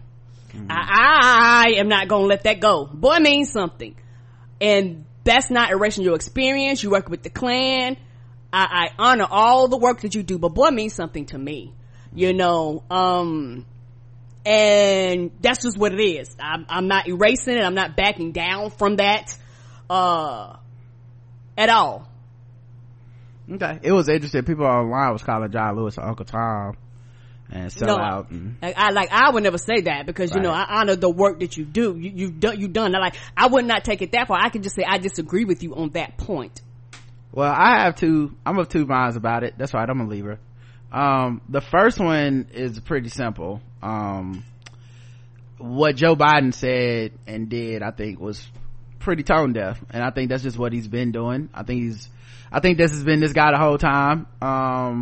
There's at this point there's got to be at least a dozen gaffes of him just speaking publicly and saying wow shit since the inception of since he was campaigning on the trail with Obama. Like, right, it was like, damn, this dude really is kind of not all together. So I'm not surprised by that. I think he's running on the Obama bringing the country together plan. I think that plan is something that only someone like Obama could have run on. I don't think white people or black people who aren't biracial or not young and new, you have to have a whole lot of things coming together to sell America on hope and change. Correct. And he ain't got it. He too old and white. Right. So his comments, is the thing that bothered me the most is when Cory Booker called him out, and he basically said, like, kind of scolded Corey on some like, you should know better than that. And I'm like, that sounds a lot like stay in your place to me. Right. So I definitely didn't like it. Obviously everything we say about the Dem primary is completely covered by the fact that we're gonna vote for who the fuck wins it. We've said it a million times. So before you do the like, y'all don't like nobody type of shit because we didn't like your favorite white man, understand that I'm voting for whoever comes out of this bitch. So I'm not your enemy, so don't even trip on me like that. So then the second thing is this, and this is where I think it gets a little mushy for me. I think what John Lewis said is right. I don't think people like to hear that shit, but he's right, and that's just the ugliness of all the shit. And John Lewis is, you could not cede power from racists in the South without working with racists in the South. That's just how it's done. There is, unless y'all niggas gonna get enough guns and enough people to go down there and just fucking forcefully take some shit, you're gonna need white people to relent or work with you, one or the other. And somebody coming from his background, working with Martin Luther King, being beaten on that bridge, dogs sicked on him, friends hung and killed and assassinated and shit, a dude like that has knowledge that is valuable, and we have to stop dismissing it because it doesn't go good in a fucking 140 character tweet. Agreed. Some of this shit is deeper than what the fuck people are telling you on the internet. And a lot of these same people are the same people that got us fucked in 2016 with this weak ass weird type of like, we just gonna do what we want and it's gonna happen because we said it. It's like, no, it's not. This country, if you want to take it in a political way as far as votes, you are going to have to convince some white people to vote as well. Yes, you are. Because no matter how big the group, that like the same people that say you can't blame any of the election on black and brown people and all this other stuff, which I totally understand, you can't blame the election on any of us. Cool, got it. It was white people's fault. That's their man, Donald Trump. I totally agree with you. You think you're gonna defeat them without white people, some of them changing their mind? So we just got a plan to beat them, no white people involved. That's not true. That's not true. John Lewis is right. You do have to work with people that you really don't fucking agree with. That's what the whole Democratic 2016 party should have learned. Is I don't necessarily agree with some of these tone deaf ass white people. I don't agree with Bernie Sanders voting for the fucking crime bill. I don't really agree with Hillary Clinton stomping for the crime bill. I don't agree with Bill Clinton and Joe Biden authoring the crime bill. I don't agree with any of that shit. But at the same time, I'd be ridiculous to walk away from a table where they're deciding whether they're gonna cut off, they're gonna eat somebody and it's like everybody that ain't there is on the menu. I'd be a fool. So John Lewis is saying something that is unsavory but true. And also, I'm not gonna demean John Lewis for the idea that he is this Christian dude that has forgiveness and all that shit in his heart. I think because we've decided that we're tired of it as a social media community, we've decided we're tired of those stories, we're tired of people, we want to act like it's not real life. But it is real life. We might not want to see it. Agreed. Might not want to go to movie theaters or whatever, or read the book. But this is what happened. Some of these white people, in order to get woke, it did take something other than just sit-ins. And some of them, had the privilege of getting to be woke. Like he said, he worked with people in the Klan. Somebody had to narc on the Klan. So that means somebody that was in the Klan had to be like, I think these niggas are people. And it fucking sucks because it's like we always been people. But somebody had to do it. Somebody had to work with them. So I'm like I said, man, I hate that. I wish it was as simple as people try to make it, and John Lewis just suddenly lost his mind and he don't know what the fuck he talking about. But he's right. Cause even if Biden wins, I don't expect Biden to suddenly become the wokest white man ever. No. Mm-mm. Even if Biden wins, he will still be the Biden who kind of sees good in racist, fucked up white people. Cause they were nice to him. That's gonna be who wins if he wins. You know what I'm saying? He won't change. Mm-mm. So will it be like, well then I'm not working with him? Okay, well now this motherfucker's making decisions without us at the table with no information, you know, like, so I get the whole conflict of it. So anyway, for me, I'm definitely fucked with. Obviously, I'd probably say like a 75. I'll never call John Lewis out his name. That's just not gonna happen on this show. Oh no, I'll leave it to other motherfuckers who think they've done more or can do more for black people than John Lewis, but not me. Right, that the life that man done live, he's literally he's walking history. I would never insult or attack his work, his life like that. Like, that's ridiculous. Right. Like I said, I do understand the concept of Joe Biden going, I had to work with these dudes. Like that concept, don't have a problem with it at all. Yeah, it's an anecdotal thing he's saying though. He's not really saying like, I love working with racists. What he's saying is the new racists that work with Trump are even more fucked up than he was trying to make it's Joe Biden. He was trying to make a fucking point that obviously was inarticulate and fucked up. Because that's what he does. But the point is there underlying it, which is even during segregation, there were fucking people more civil in the administration than what Trump has put together post segregation. He's like, these people are actually even more fucked up than the shit that happened in the 60s and 70s. That's the point Joe Biden's trying to make, but he made it in a Joe Biden way, right? Which is so not good. This is what he do. All right, we'll do one more story. I actually need to put this one on the screen.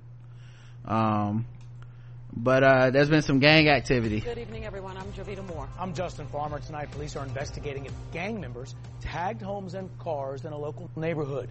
Have a look. You can see the mess left behind on vehicles and garage doors. Channel 2's Alyssa Hyman live in Covington in Newton County. So, Alyssa, at least one person there told you they do not believe this is gang related. And Justin, just to paint a picture for you, this is a very large neighborhood and there's only one way in, and all of this was happening towards the back of the neighborhood. We've counted at least 3 houses with graffiti on it. You can see this neighbor tried to paint over it, but it's still pretty obvious what it says. You know, it puts a little fear in your heart. This Newton County father was saddened to discover that crime has recently cast a shadow over his quiet neighborhood. When I got home, I was just puzzled. I was really broken that something like this would actually happen here. He asked us to hide his face for safety. He told me he was away last weekend when he got a call from his son. Someone spray painted a gang name on their garage and their car. I'm a very private person. I don't bother anyone. Are they for real? Are they serious? They for real. Ooh, somebody don't know graffiti, do they? If you can't watch this live, it says Crips, but the spray painting it does not look like a gang did this. No, it does not. It looked like that Black's Rule graffiti all over again. I think it's the same artist who did Black's Rule on that dude's truck, which means a white man.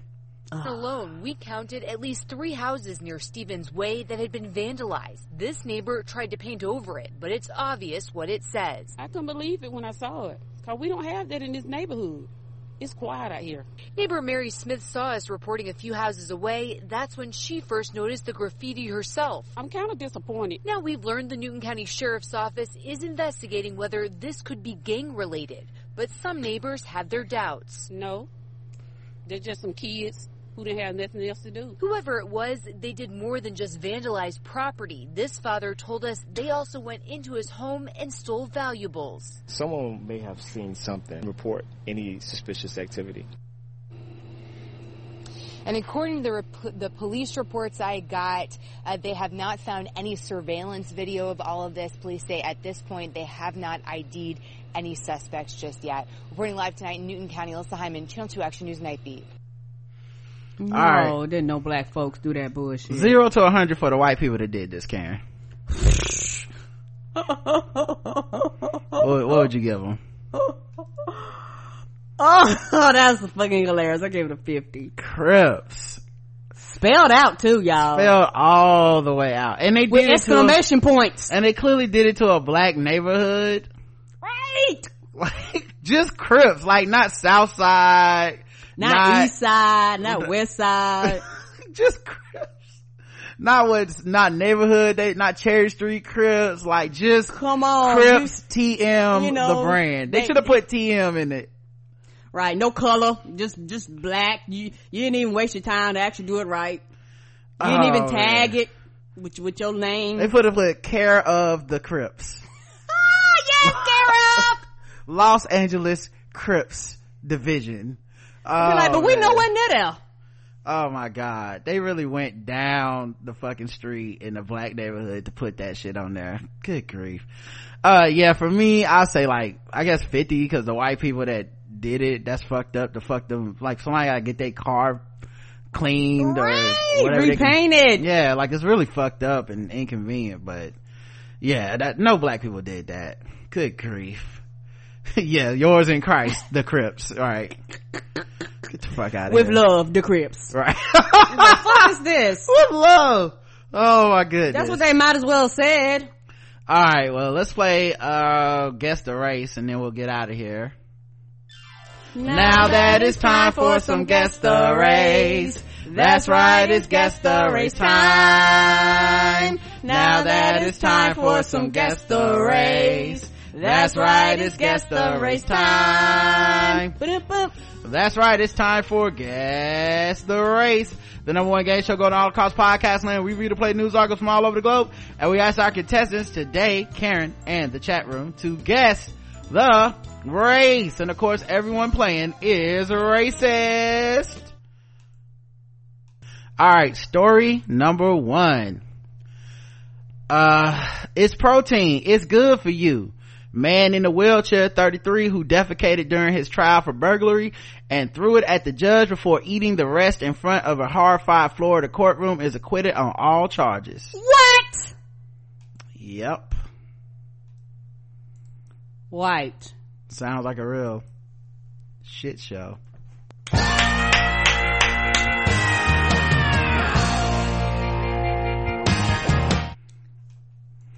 A criminal trial was halted temporarily in Miami on Friday. He made his own shit storm. He did.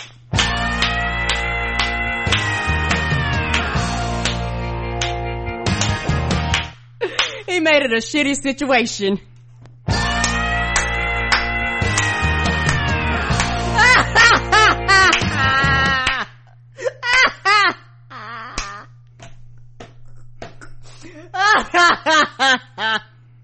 I crack me up.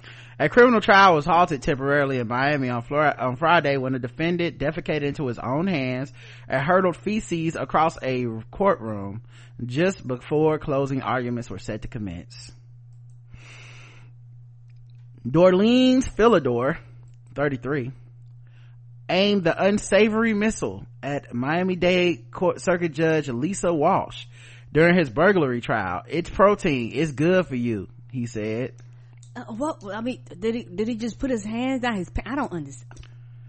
Thankfully for Walsh, the excrement narrowly missed, but the defendant's dirty protest prompted a frenzied evacuation of the courtroom, with lawyers and judges scrambling for the exit as county police officers rushed to restrain Philidor.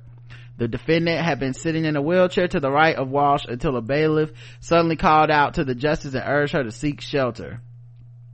The video captured by a spectator in the gallery shows one officer desperately clinging onto Philidor's arm in an attempt to prevent him from wiping his hands on the judge's bench. Ow! Witnesses say they watched in horror, when moments later Philidor appeared to eat the feces as officers worked to restrain him. It was intense. The corrections officer and police officers were swarming, like 60 of them. They told everyone to leave and you couldn't go back in. It was a hazardous area. Right. Yeah. Undeterred by Philidor's actions, Walsh proceeded with the trial in a separate room while the original setting was closed for cleaning. After just 1 hour deliberation, the jury returned a verdict of not guilty for Philidor's burglary charge. Wow. Were they scared he was gonna shit on them next? No, according to reports, jurors were not present when he cast feces across the room. Oh, they weren't. So they didn't even see that. They weren't present. I guess they weren't biased because they were out of the room, so they didn't even get to see it. They weren't even... Despite his acquittal, Philidor will remain in custody. What? As he is also facing a separate trial in a Grand Theft Auto case. It's not known yet if he will face additional charges for the attack, but courtroom officials say this isn't the first time this week his behavior has delayed court proceedings. On Thursday during a lunch break, the 33-year-old defecated on himself, smeared it all over his body and on the walls of the cell. Y'all just need to handcuff him. I don't know what you do when someone is determined to just do that. You know, like we need a diaper. What's happening here? I don't know how you would be a corrections officer and have to like touch him and shit, like, right? Because now you got to go wash your body, right? Good grief. Corrections officers were forced to haul him away through a public hallway, which was soon tarnished by a fecal stench. An entire wing of the second floor of the building had to be quarantined off and disinfected as a result. Right. On the request of lawyers and the court, doctors assessed Philidor to see if he was feigning a mental illness, but he was adjudged to be fit for trial before Friday's display. So I don't know if they just like, he not crazy, he just trying to get out of this trial or what, but yuck. All right, Karen, guess the race of Philidor. Oh wait, you already said it, right? A white man. Karen says that Dorleans Philidor is white. Let's check the chat room, see what they believe. Dorleans. Last name is Philidor. Philador. Dorleans Philidor. All right, let's check the chat room, see what they believe. That's some white shit. What kind of shit is this? Latino. He doesn't wash his legs white. The judge told him to wipe that shit. He can grin off his face before he did it black. Haha, white. That Facebook video, black, white, hot snakes, white. That's when the doo-doo come out like a hot snake. Ugh. Studied at the Taco Bell University, Latino. So we got lots of white, lots of Latino. Karen says white. Only one person said black. And if you said black, you're right. What?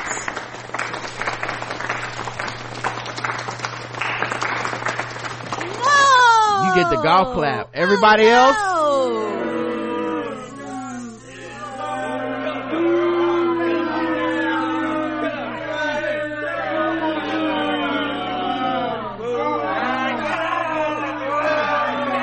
Boo to the rest of you guys. And got found not guilty.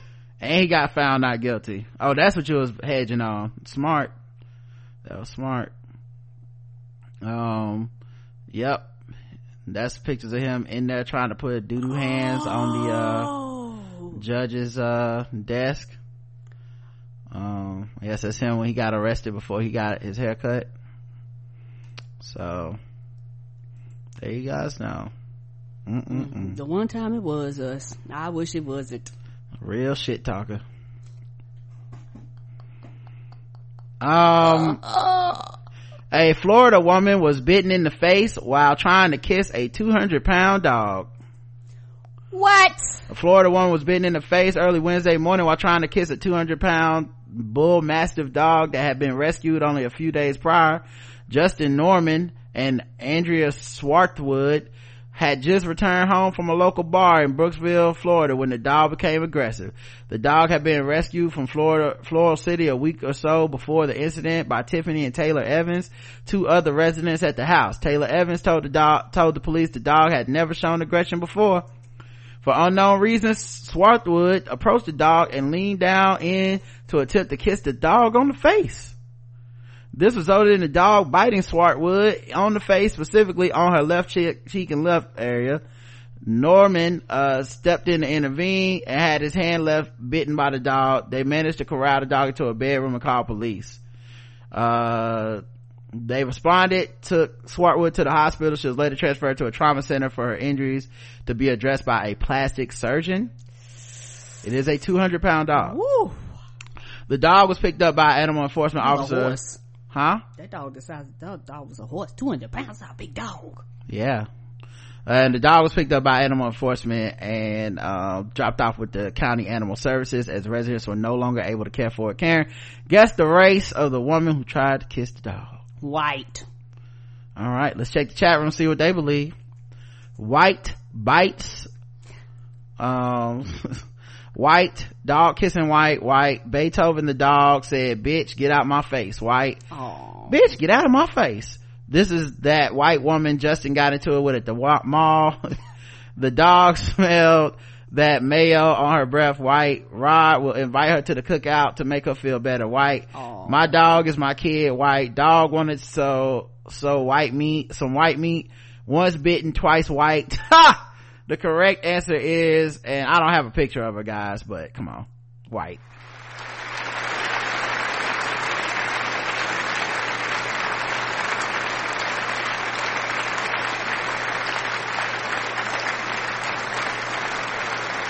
Come on, buddy. I don't need to see a picture. We all know that's a white woman. Buddy. All right, let's go to the bonus round.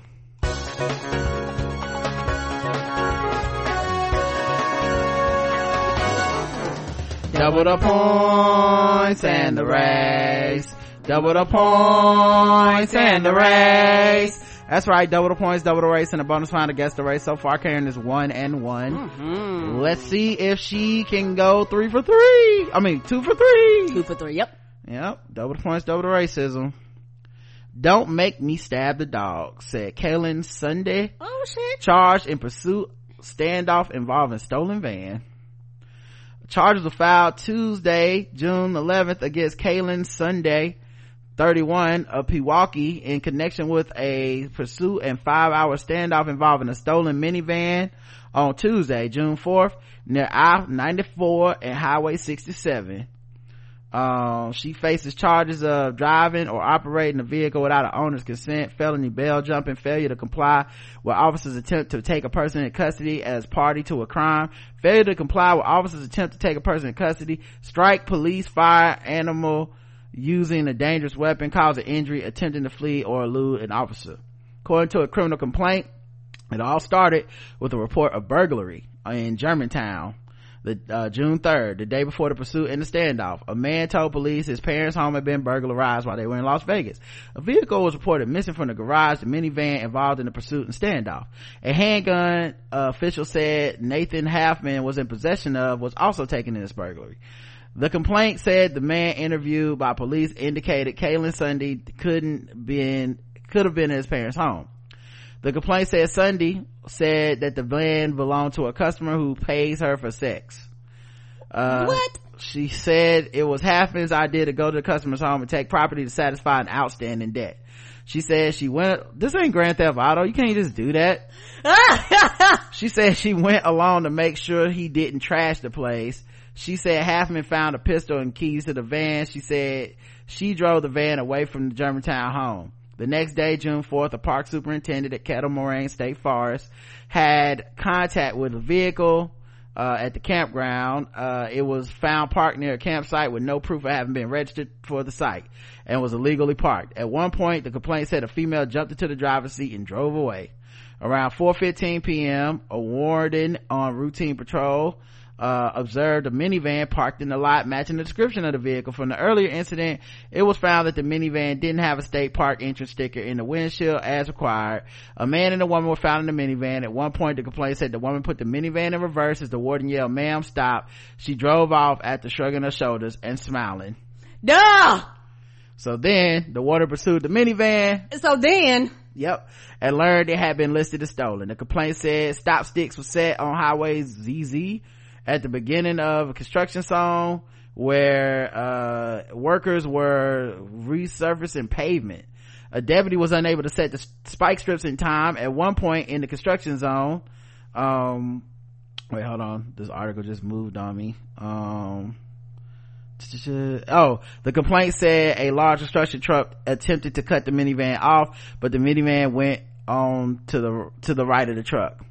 At Highway 67, the van briefly came to a stop at a stop sign due to traffic. We following rules. Turning left to head north on Highway 67, requiring several other drivers to stop to avoid collision.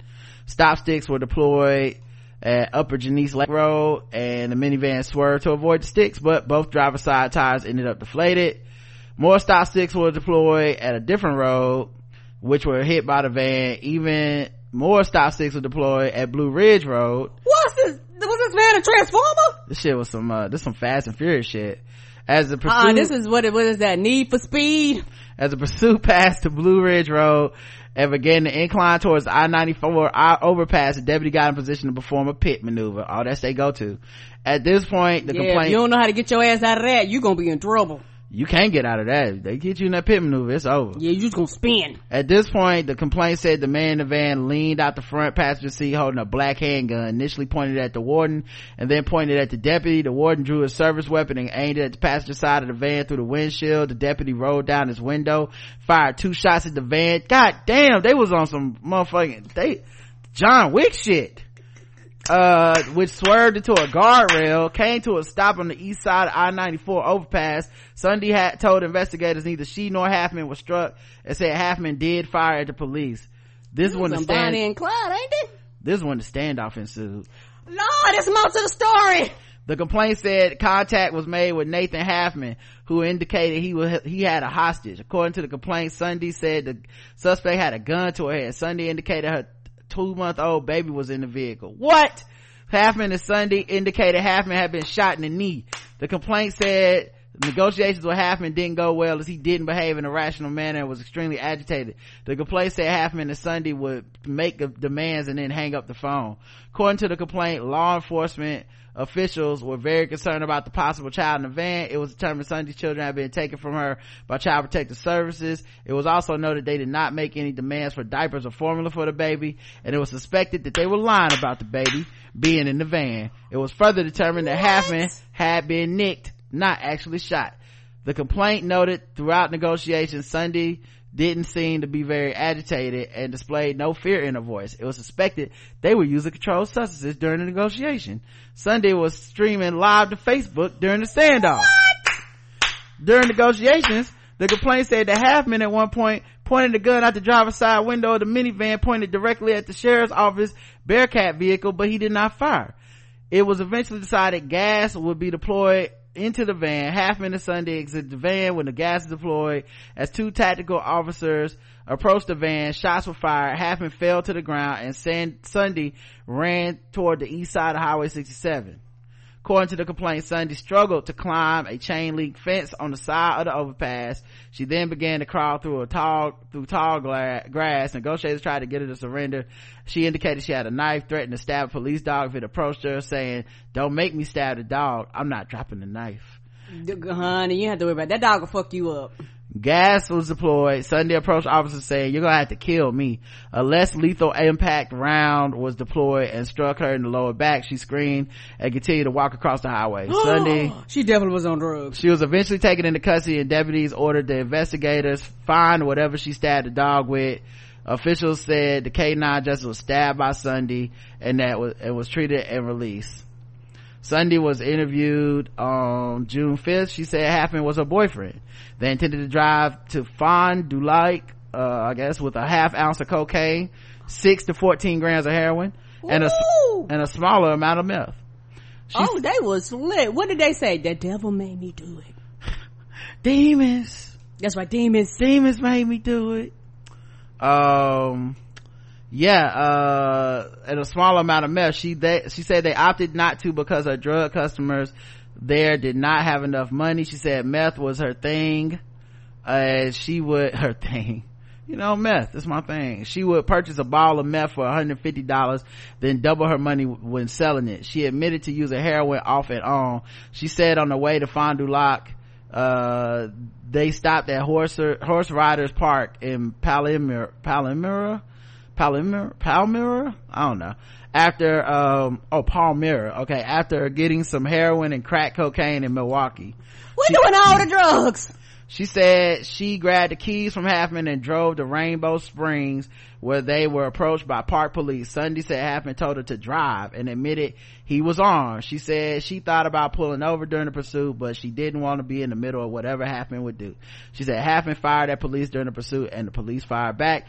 Neither she nor Halfman was struck. She said According to prosecutors, she said during the standoff, Halfman began to freak out and put blankets up in the window so officers couldn't see in. She said it was Halfman's idea to tell police there was a child in the van and hopes the police would not approach, as she went along with it. She said Halfman made several statements that he didn't want to go back to prison and that he would shoot at officers and her, and she said he held the pistol to her head at various times. She and Halfman were injected cocaine during the standoff. She said she ran after gas was deployed into the van because she was afraid of police. She said she armed herself with an underwire from her bra to defend herself from the dog. And she said she didn't... That's a strong underwire. I mean, maybe she got some big ass titties. I don't know how you hurt a dog, stab a dog with underwire. She said she didn't remember striking the dog, but after the dog bit her, she was taken into custody. She also is facing charges filed Friday, June 7th in connection with her alleged attempt to escape from the medical center she was taken to. She's still trying to escape! According to criminal complaints on Thursday, she was informed she would be discharged from the hospital and taken to the county jail. Lord, this is days of our criminals. This is a lot. It's almost done. Prosecutors said Sunday requested that a deputy open the window using the IV pole as a cane to walk towards him, telling him, open the window, I'm not going back to jail. The deputy refused, at which point Sunday held the IV pole as if she were going to hold a baseball bat, telling the deputy, I'm not going to jail, just shoot me. The complaint says she ignored repeated commands to drop the pole. The deputy had to grab it from her, drop it to the floor. According to prosecutors, Sunday continued to resist and had to be assisted to the ground by the deputy, where she kicked her legs at the deputy and attempted to get away. The deputy threatened to use his taser, and the complaint said Sunday said, you won't fucking tase me. The deputy was eventually able to get her in the handcuffs. She was secured to a hospital bed. You won't tase me. It was determined there were no further injuries and she could be discharged, so she was placed in a restraint chair and taken to jail. She made her initial appearance in court and bond was set at $70,000. She also appeared on the charges filed in connection with the incidents that the prosecutor said took place at the medical center, and cash bond was set at $30,000 for that shit. So she in there in $100,000 bond. All right, Karen, guess the race. Ooh, this is a long ass story. White. Karen is going with white. All right, let's check the chat room and see what you guys believe. All the drugs white. All of the drugs. Let's see what they say. Meth campground not shot dead white. On meth wasn't shot when she threatened a police dog. Super impossible white woman. This shit got more intriguing plot twist than Chernobyl white. Grand Theft Auto Crystal opioid nights white. Definitely white after all that bullshit. Either the luckiest black people in all of creation or just some white people. The length of the story says white. The dog should have bit her in the face too white. Dared the police to tase her white and high. The correct answer is, and everybody went with the same thing, you all got it, she was white.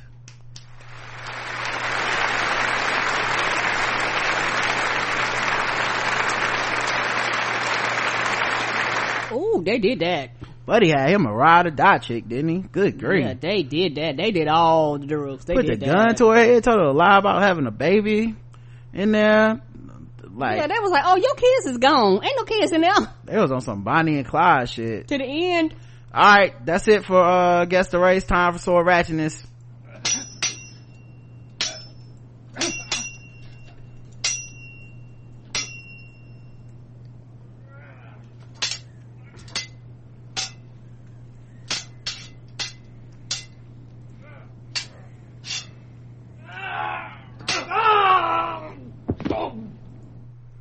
All right, let's see who's wilding out with these swords now. Sword wielding suspect arrested on multiple charges. A Sioux Falls man says Sioux Falls police says a man has been arrested for drawing a sword on a group of people on Saturday afternoon. Well, shit. The incident occurred near Dakota Avenue and McClellan Street in Sioux Falls. Police said a group of people was traveling in a van when they saw a man throwing a bicycle onto the street. They stopped to check on the man. Police said that's when Stephen William Green, 45, from Sioux Falls, walked back to his car, pulled out a sword and started walking toward the people. Oh. Passengers of the van returned to their vehicle and alerted authorities. Officials later found Green with the sword at the strip mall near Minnesota Avenue and Brookings Street. Green is being charged with disorderly conduct, drawing deadly weapon, and aggravated assault. And yes, he was white. All right, guys, that's it. We'll be back tomorrow. Thank you for listening. Until next time, I love you. I love you too. Mwah.